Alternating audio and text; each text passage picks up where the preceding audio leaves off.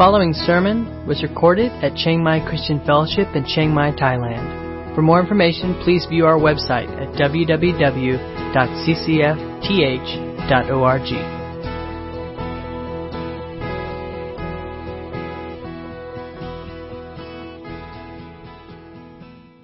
All right, today we're really loud. Yeah. We're going to be looking in Hebrews chapter 10, verses 19 through 22. And as I shared last week, if you were here, in our English Bibles, or in the way it got broken up, chapter 10 is all one chapter. But really, there should be a major break between verses 18 and 19. And in the flow of thought in the book of Hebrews, it's a major shift in his sermon. The first section up to there is primarily expository. In other words, he's explaining the Bible from Old Testament passages and showing how Jesus was spoken of, was pointed to from all that's in the Old Testament. And then in verse 19, through really the rest of the book, the focus is much more on our application of applying these truths, and so it's much more, there's another X word I always forget, expositional and exhortation. There's the word, get those words confused, exhortation. So let's read, we're going to just be looking at a few verses here, 19 through 22, so if you'll follow with me as I read. Chapter 10, verse 19. Therefore, brothers and sisters, since we have confidence to enter the holy places by the blood of Jesus, by the new and living way that He opened for us through the curtain, that is, through His flesh. And since we have a great priest over the house of God, let us draw near with a true heart in full assurance of faith, with our hearts sprinkled clean from an evil conscience and our bodies washed with pure water.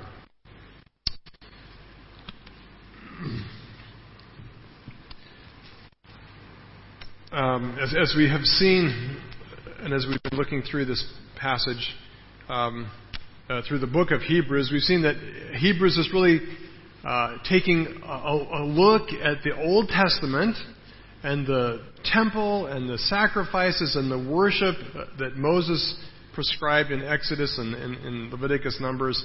But he's showing how all those things were never to be permanent solutions for sin. That what it points to is something that's found and fulfilled ultimately in Jesus. And that the tabernacle itself, or the temple, is an illustration, and it's an illustration that speaks to us today. And one of the things that illustrates many things, but one of those is that there are three kinds of people who come to this temple, this tabernacle to worship. And back in the Old Testament, there were kind of three levels of how you could worship God. And the first were basically the crowds of everyday people. And they would come to the tabernacle or to the temple, but really as far as they ever got was the altar. And they would go to the altar and they would bring their sacrifices, their lamb or their bull, their goat, and they would offer an offering. And many times it was a sin offering. And for those people, worship meant getting their sins covered. And for them, that was as far as they went. And that was good for them. And they could come and they could know that as they offered up this lamb or this goat, that its blood was atoning, that somehow it worked with God forgiveness of sins. But then there was a second group of people who could go past the altar, and that were the priests. The priests could they also started at the altar. They would bring a sacrifice as well.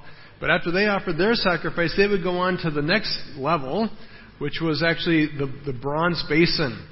And they would wash themselves, and then they could enter into the tabernacle. And what they did there was they ministered to God. They served God there. And they took care of the lampstand, and they offered incense. They went and they took care of the table of showbread. They would pray. I'm sure they also dusted and cleaned and served in many different ways, right? So for them it wasn't just about forgiveness, but it was forgiveness that led to serving. But for all of them, there was a door past which they could not go, and that was the veil in the temple. We know that the tabernacle or the temple was divided into two compartments, and they could only go in the first compartment. And there was a veil that hid from them the presence of God, the Ark of the Covenant, and the place where the glory and presence of God dwelled. They were not allowed to go past that curtain. And only one time a year, with the third group, which happened to be a group of one, the high priest alone would start at the altar. He would offer his sacrifice. He would take the blood and he would go to the basin and he would wash himself. And he would go through the outer chamber and he would come to the curtain. And with his basin of blood in his hands, he would go through the curtain with that blood into the very presence of God, the place where the ark and the mercy seat were. And there, hovering above that, was the glory and presence of God. And he got to stand in God's presence.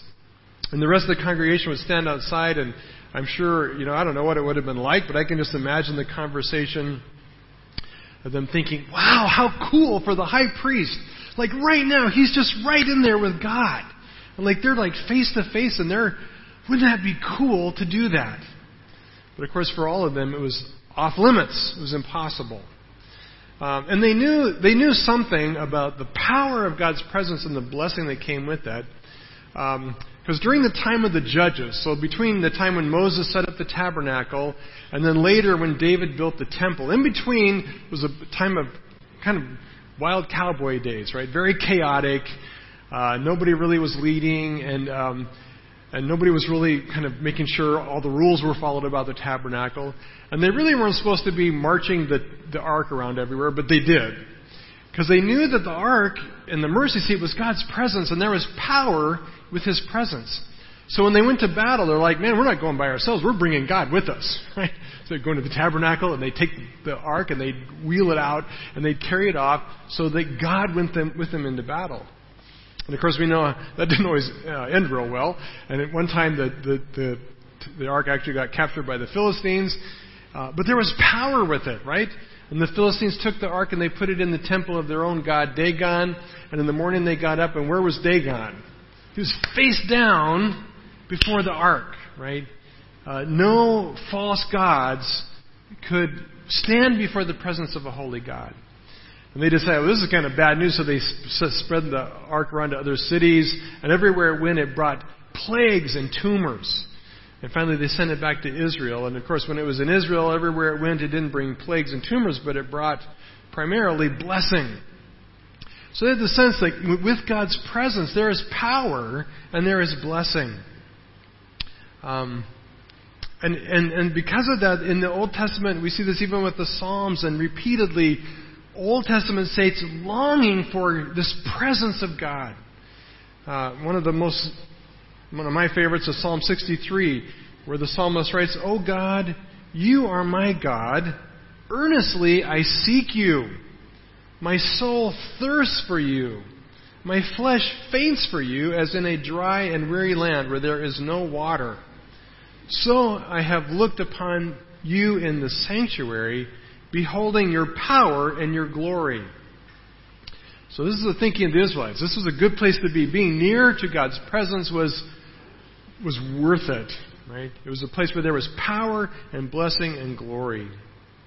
And so in the book of Hebrews, he's using these Old Testament images to teach us and to show us that ultimately these things point not to those things, but they point to Jesus. And Jesus is the fulfillment of all these things. And the punchline of the book, the main message that he's getting to, comes in these verses, where he tells us, through the blood of Jesus, we can now what? Draw near to God.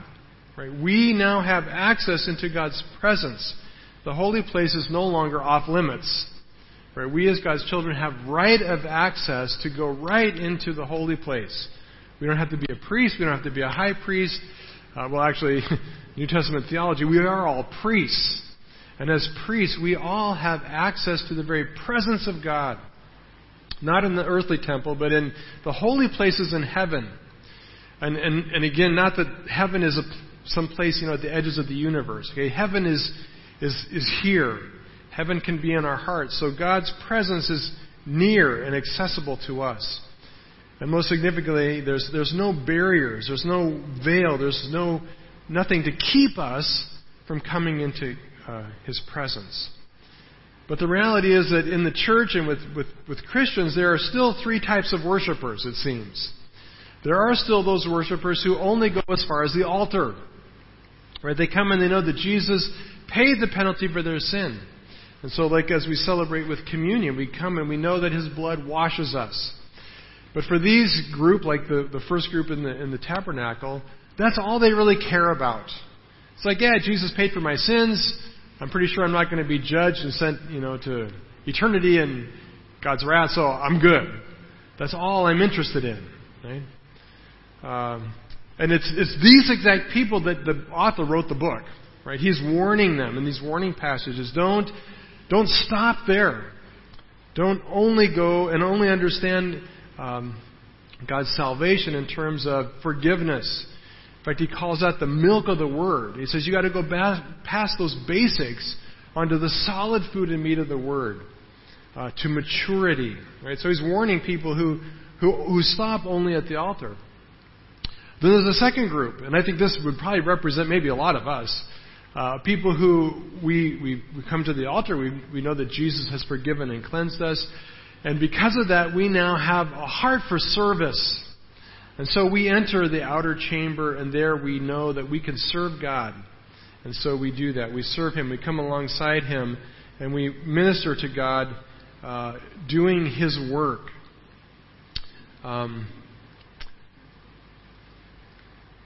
But it's important for us to understand that God did not save you, and this is going to be a revelation for some of you. God did not save you for the ultimate goal that you would serve Him. Let me say that again. God did not save you with the ultimate goal that you would serve Him. Right? Being a missionary, being a full-time Christian worker, serving God is not the end or final goal of God's salvation for your life. Some of us, it would be hard to imagine anything else, right? Because that's kind of what our whole life is about. But there's more, right? There's more.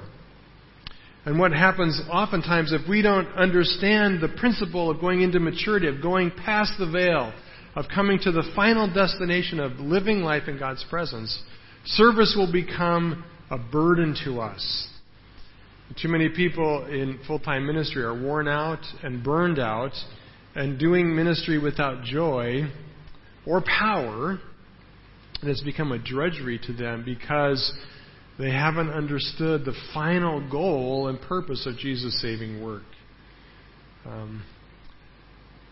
They wrongly believe that through their service, God will bless them. And I've been there many times, right? Where I thought, if I serve God, if I work for Him, He's going to give me everything I want. Well, God wants to bless you, but the basis of His blessing is not your serving Him. Right? It's not you working for Him. Right? God will never be indebted to us. He's going to go, oh, wow, that was so cool what you did. Man, I owe you. God's never going to owe you. Right? His blessings are separate from our service. And we can never deserve or earn His blessings. And so when we serve God, hoping that He will bless us, and then the blessing doesn't come, what happens is people get very bitter and disappointed. And they feel angry at God that they made sacrifices and they served Him, and God didn't come through with His end of the bargain. The problem is they didn't really understand the way it works. But then there's a third group, and the third group are those who have gone beyond the milk of the Word, gone beyond the basics of salvation in the forgiveness of sins, who have gone beyond serving, and who serve, but they serve now not as the final goal, but they know that the final goal, though what this is really about, is living life continually in God's presence. We are to draw near to Him and live life with Him. And in that place we experience joy and power. Our lives are transformed and our service takes on a whole new life and meaning and power. Like Dagon in the Old Testament, every enemy would fall powerless before us if we really knew how to live in God's presence. every day of our life would be full of joy and blessing, and probably trials and problems too. But we'd have a power to overcome those things. And ultimately our life would bear great fruit for God's glory. So which one of these are you? Like if you're really honest, right, which group are you in? First group's come to the cross, you know Jesus, you've accepted His salvation, and you know you've been washed and cleansed by His blood, but you're happy just with that. Are you in the second group who's serving God and working hard doing His work? Or are you one who lives in God's presence? Maybe you're like me and you didn't even know this was an option. Right? Nobody ever told you that the goal wasn't serving, that the goal is actually living in God's presence. Or maybe you've longed for this, but nobody's ever explained to you how it works. Well, the good news is today our author from Hebrews is going to tell us how we can live life moment by moment, day by day, drawing near to God in His presence. That we can come into the holy places where God's glory and power dwells, and we can live there with God. And it really is a pretty simple thing in some ways. He lays out two simple things that we need to know or put into practice to draw near to God. First, we must have great confidence and faith in what God has already done to make it possible. So we're going to look at that. Okay, what God has done to make it possible. Secondly, we must understand the steps we must do on our part to draw near, to go through the veil and enter the place where His glory and presence dwells.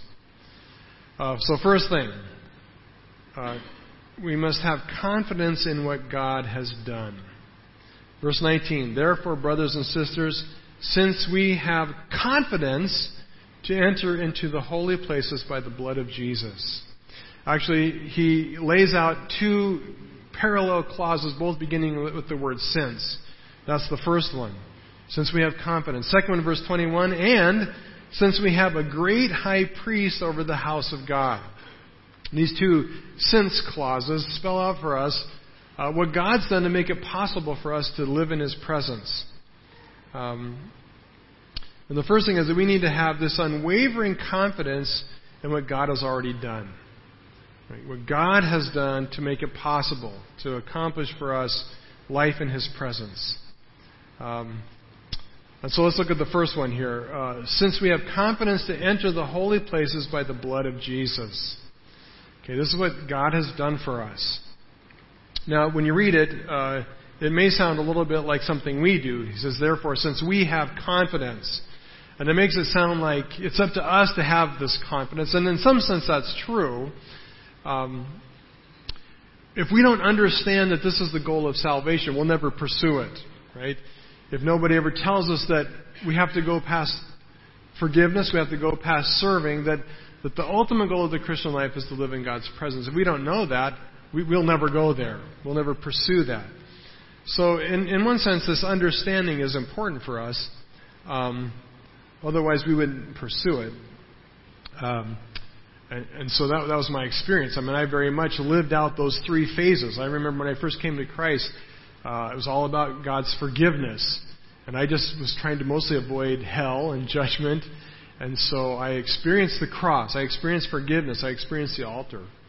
And shortly after that, I was so excited about God, and I had this new love for God. I wanted to serve Him. And so I poured my life into serving God in many different ways, and God gave great opportunities.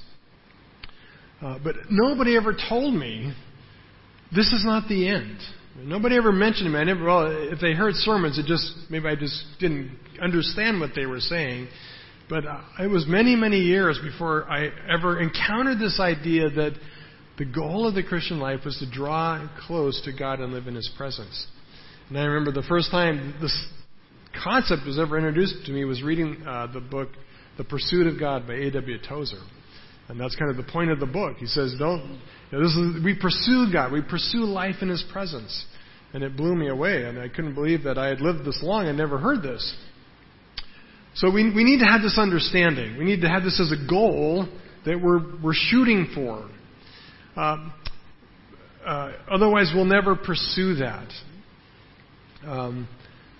And what we're to understand, what he tells us here, is that we're to understand that he has done everything, right? We have confidence in what? The blood of Jesus. And not confidence in our own ability or our own power, what we do. We have confidence in the blood of Jesus and what it has done to open the way for us. He has done everything. And specifically, the authors basically listed three things here that God has done to open up the way for us. And the first one is that He's given us access by the blood of Jesus. He's really authorized access by the blood of Jesus. The phrase, since we have confidence, is a little bit misleading. The word confidence in English has a very subjective meaning. In other words, it's a feeling, right? Right now, how confident do you feel? Well, it depends on what we're talking about. How many of you are confident that after church you're going to go eat lunch? Nobody's confident in that? I'm confident. I'm telling you right now, unless Jesus comes back. When church is over, I'm going to go eat lunch. I have great confidence in that, right? I don't know what I'm going to eat, but I'm going to eat lunch. Now, if I say, how many of you are confident that if you jump out that window, you can fly? Probably not as confident, right? In fact, I'm pretty confident that would end badly for me, right? For us, confidence is a feeling about something we're sure will happen or won't happen. And it's usually based on our experience or on our level of practice, right? So if we're talking about musical instruments, we can become more confident in playing that instrument as we practice and become better at it, right? Some people, however, are just naturally confident. I have a son-in-law I won't name, but his initials are Nate Ulrich. And some of you know him. And he's confident no matter what. And if he can do it or not, doesn't matter. He's just confident. This will work out, right? And I love giving him a hard time about that. It's really a shame he's not here because I would love to harass him about his confidence, right? And of course, people who are confident, they think they're optimistic. I just think they're not dealing with reality, right? They're not being optimistic. Because you can see how confident I am, right? But that's not what the word confidence means here. Confidence in this, as he's using it here, has nothing to do with feeling. Right? It is not something we possess. In fact, the word could be translated to have boldness or to be authorized to do something. And I like that use of it. He says here, therefore, brothers and sisters, since we have been authorized to enter the holy places by the blood of Jesus. That's really the sense or the meaning here. We have been authorized to enter the holy places where God dwells by the blood of Jesus. I like that picture of being authorized. It's funny. I feel like every movie I've seen in the last, year, there's at least one scene where people need to gain access to some top secret room, right? That room, it's got all the magic Star Wars, Star Trek doors that whoosh and swoosh. And there's always some kind of scanning device that you have to go and you put your thumbprint, your eyeball, and you talk and you blow your nose and all kinds of stuff. Take a DNA sample and everything. And the idea is that it needs to confirm that you are authorized to enter. Right? Access is restricted, and only people who are authorized, only people who have the right or permission can open the door. So if you go and you pass all the scans and you prove you're the right person who's been authorized, the door opens. And that's the picture here. And of course, it's not just in movies, but now even on our phones. I gain access to my phone by scanning my thumbprint, right? Scary stuff. Because what this means now is if people want to rob you, they need two things. Your phone and your thumb. Right? So we're going to all of a sudden be walking around people who have no thumbs, right? Because we've been robbed. I've been robbed. Right?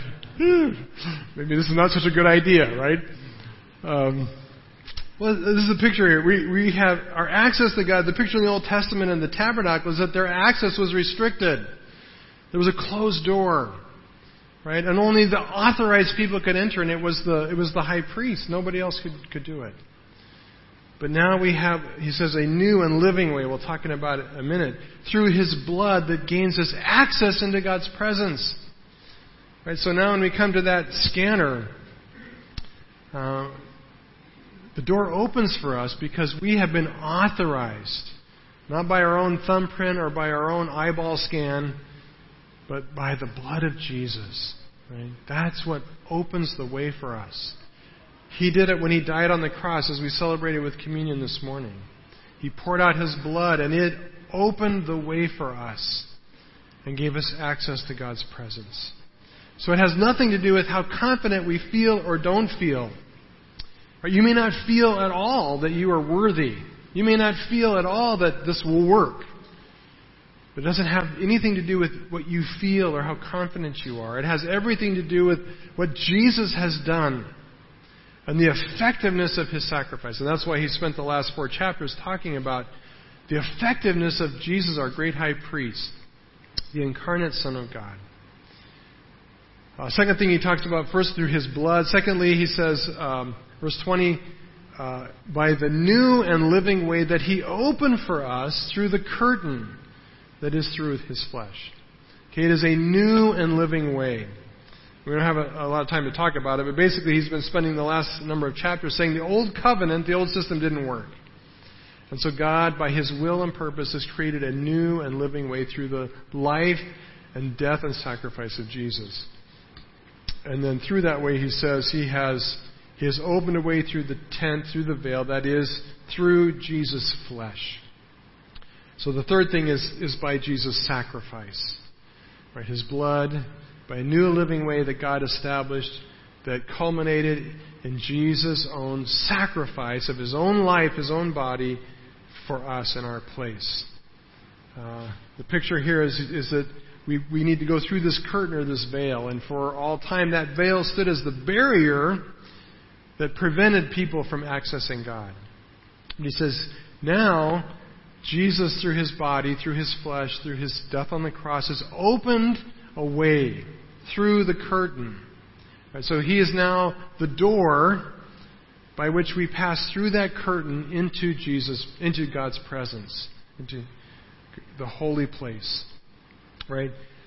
Jesus said it in John. I am the way, the truth, the life. No one comes to the Father but what? But through me. Right? But by me.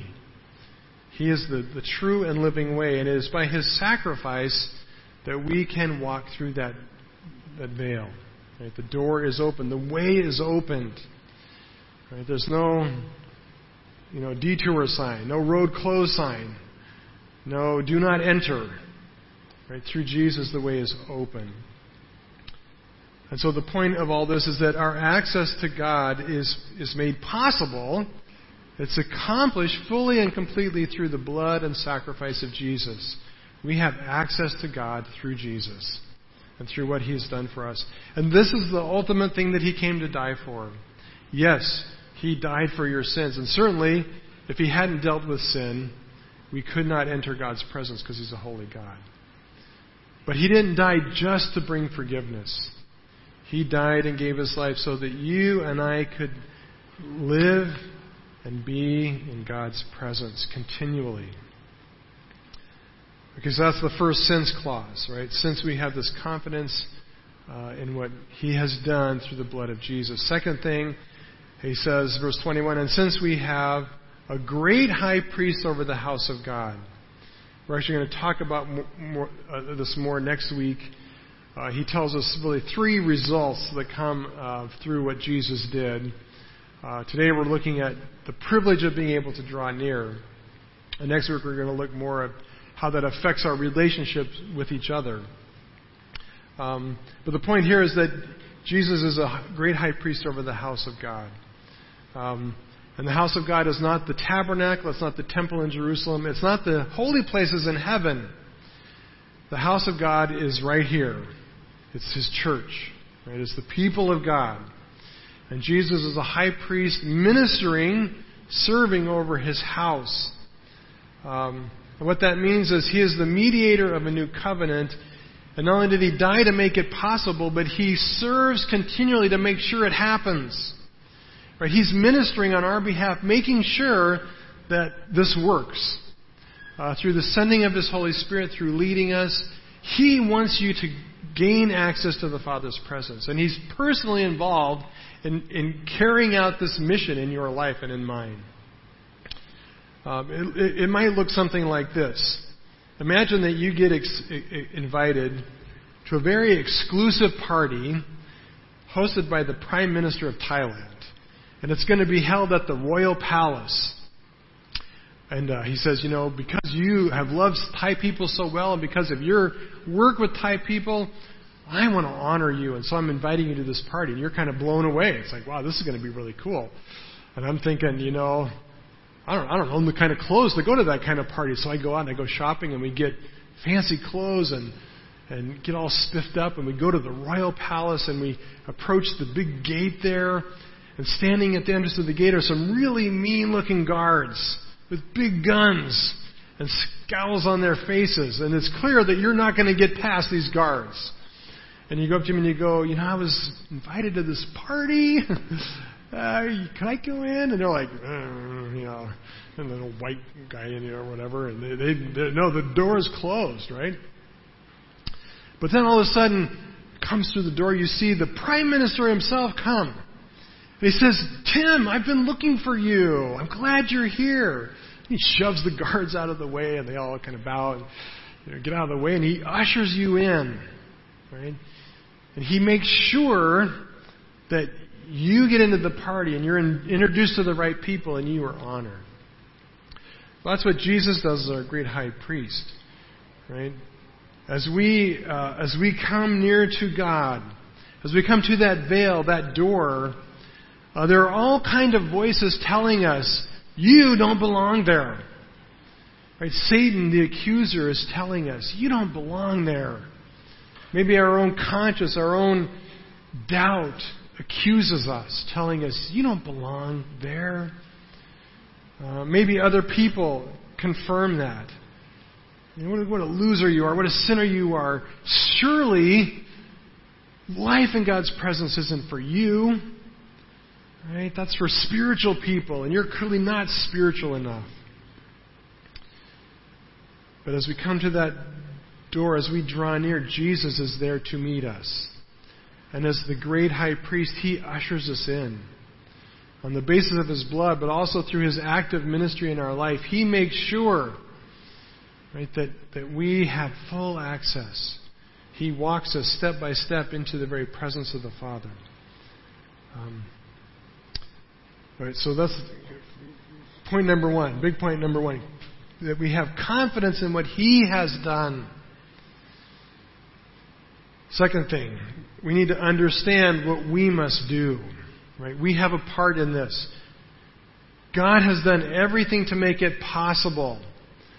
But it's still up to us to take the steps to draw near. Right? He doesn't say to us, sit back in your recliner and this is just going to happen to you.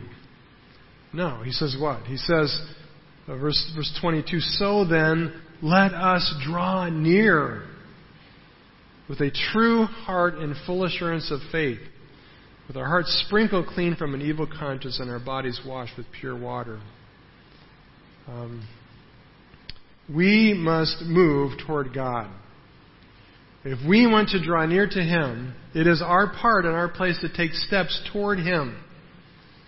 We must pursue relationship with Him. I mean, He's already pursued relationship with us. He's done everything. He has walked 1,000 steps.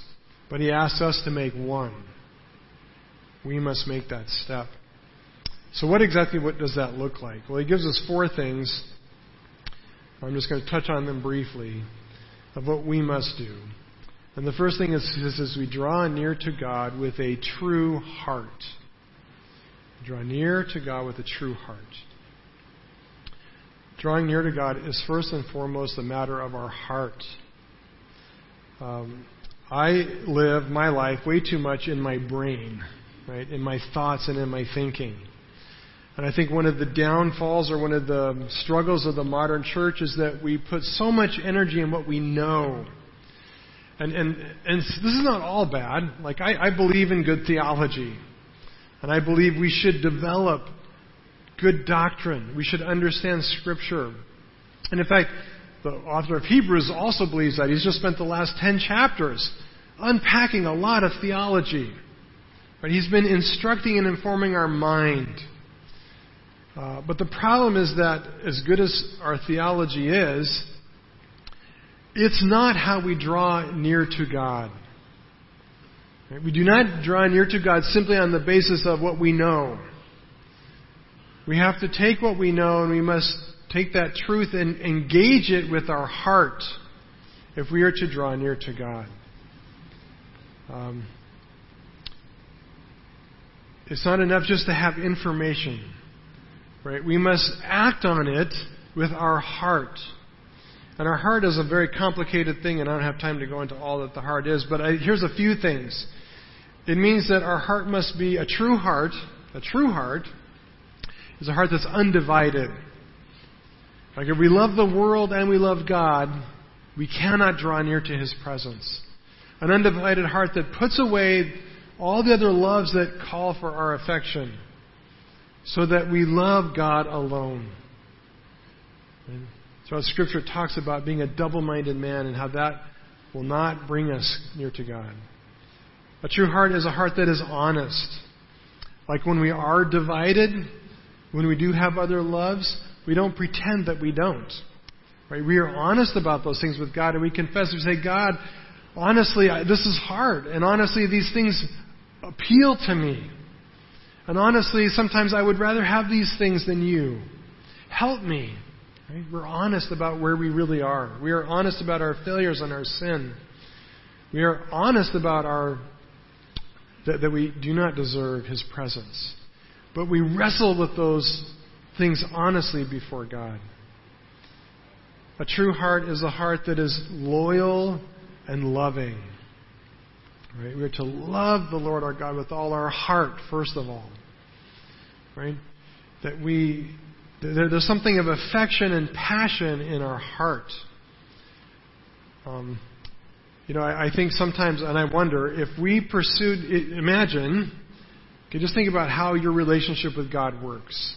Like for me, it's a lot in my head, not very much in my heart. Oftentimes about as hot and passionate as like milk at room temperature, right? And what did Jesus say about the whole, neither hot or cold thing? Not good, right? Okay, so imagine that when you were first courting or dating your spouse, if you're married, right? Or if you've ever dated, right? Like if you put the passion into that dating experience that you do with your life with God now, would you have ever gotten married? Right? I don't know. Right? Sometimes our relationship with God is so passionless, so heartless, so empty of affection. Right? Imagine if your marriage worked this way. We come with our heart. There should be something of our affection and our passion in it. A true heart is also a devoted heart. It's loyal. It is devoted. It is committed to God and God alone, to obey Him and to follow Him. A true heart is one that is yielded and surrendered to God, and we are obedient to Him. If we serve other things, if we refuse to obey Him, He does not have possession of our whole heart. We cannot draw near. We cannot live in His presence. Right? We will stop short. Right? So that's where it begins. We pursue God. We seek to draw near to Him with our heart, and all that means. And again, that's not to say that we should stop using our brains, that we should turn off thinking, that we should no longer study the Word and develop good doctrine and sound theology. We should do that. But it should never just stop with mental exercise. Everything that we learn about God as truth from Scripture, we should engage with our heart, and it should become a response of our heart of confession, or surrender, or obedience, or affection, or devotion. Right? Not just empty truth. Second thing, we draw near to God with a true heart in the full assurance of faith. The full assurance of faith. When we speak of drawing near to God with our heart, it may We may get the idea that this is all about feeling. And you may have this experience like, yeah, I've tried to draw near to God. I mean, I really want to be close to God, and I think I'm close to God, but I don't ever feel anything. What am I doing wrong? Well, I'll tell you what. Drawing near to God is not about feeling. We should engage our heart, and there should be a sense in which we have affection toward God.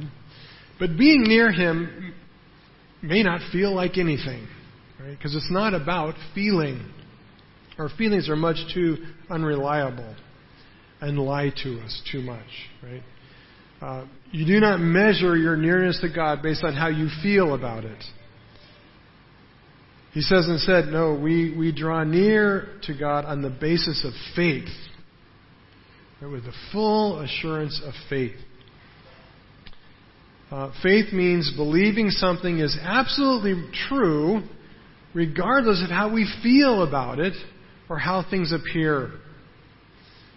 Okay, regardless of how we feel about it or how they appear. Do any of you ever play weatherman? Of course, Ted was a weatherman, so he doesn't actually play. He actually got paid to be a weatherman. But for the rest of us, it's more like playing. And I play weatherman a lot, and this is how it works for me. I want to do some kind of outing, go on a picnic or a hike or a bike ride. And so I'll dig out my phone and I'll pull up my weather app. And the weather app says there's a 90% chance of rain. Right? But I don't believe my weather app because I go outside and I look up at the sky and all I see is blue sky. And I'm going, what do they know, right? They don't. The weather app can't see the sky, right? I can see the sky. And so I decide, weather app's stupid. I know better, right? And so I get my picnic stuff together and we go out in the car, we unload everything, we set our picnic up, and as soon as we get the last thing set up, what happens? The sky instantly turns black and thunder crashes and down comes the rain, right? We're scrambling, putting away all of our stuff, dashing back to the car soaking wet, right? Because I didn't trust. I based my observations on what I saw and what I felt. I did not have faith that some stupid phone could tell me what the weather's going to be. How dumb is that, right? Well, do we do that with God? Right? He says to us, you have complete and full access into my presence. Jesus has done everything for you to come near to me. All you got to do is walk there. All you have to do is enter into my presence. And we say, well, I don't feel that. I don't feel like that's what's happened. It must not be true. Right? Because we don't believe with absolute faith, with the full assurance of faith that what God said is true. Right? So we must do that. We must enter, draw into His presence with full assurance of faith that everything He said is exactly the way it is. Then we draw before His presence. When we seek God, regardless of how we feel, if we take those steps towards Him, He meets us. And He draws us into His presence, and in the depths of our soul, we are united with Him in oneness of communion and fellowship. We are with Him, and He wants us to do life there with Him all the time. Last things were kind of lumped together. Hearts sprinkled clean and bodies washed. There is one thing that can break all this. Right, Jesus has done everything, and we can draw into His presence anytime, anywhere, and we should live continually in that place. But there's one thing that can mess it up, and that is when we stumble into sin. Right? 1 John chapter 1 puts it this way. This is the message we have heard from Him and proclaimed to you, that God is light, and in Him is no darkness at all. If we say we have fellowship with Him while we walk in darkness, we lie and do not practice the truth. But if we walk in the light as He is in the light, we have fellowship with one another, and the blood of Jesus, His Son, cleanses us from all sin. Right? That's that place of drawing into His presence. But if we say we have no sin, we deceive ourselves, and the truth is not in us. Sometimes we sin. And the one thing that will break that fellowship is when we stumble. We sin. Right? And so what do we need? Well, we need our hearts sprinkled again with the blood of Jesus. We need our bodies washed with the cleansing work of Christ. 1 John 1:9, if we confess our sins, He is faithful and just to forgive us our sins and to cleanse us from all unrighteousness. And instantly we can be restored to perfect fellowship and communion with Him. Right? That's what it means to draw near to God. Let's pray.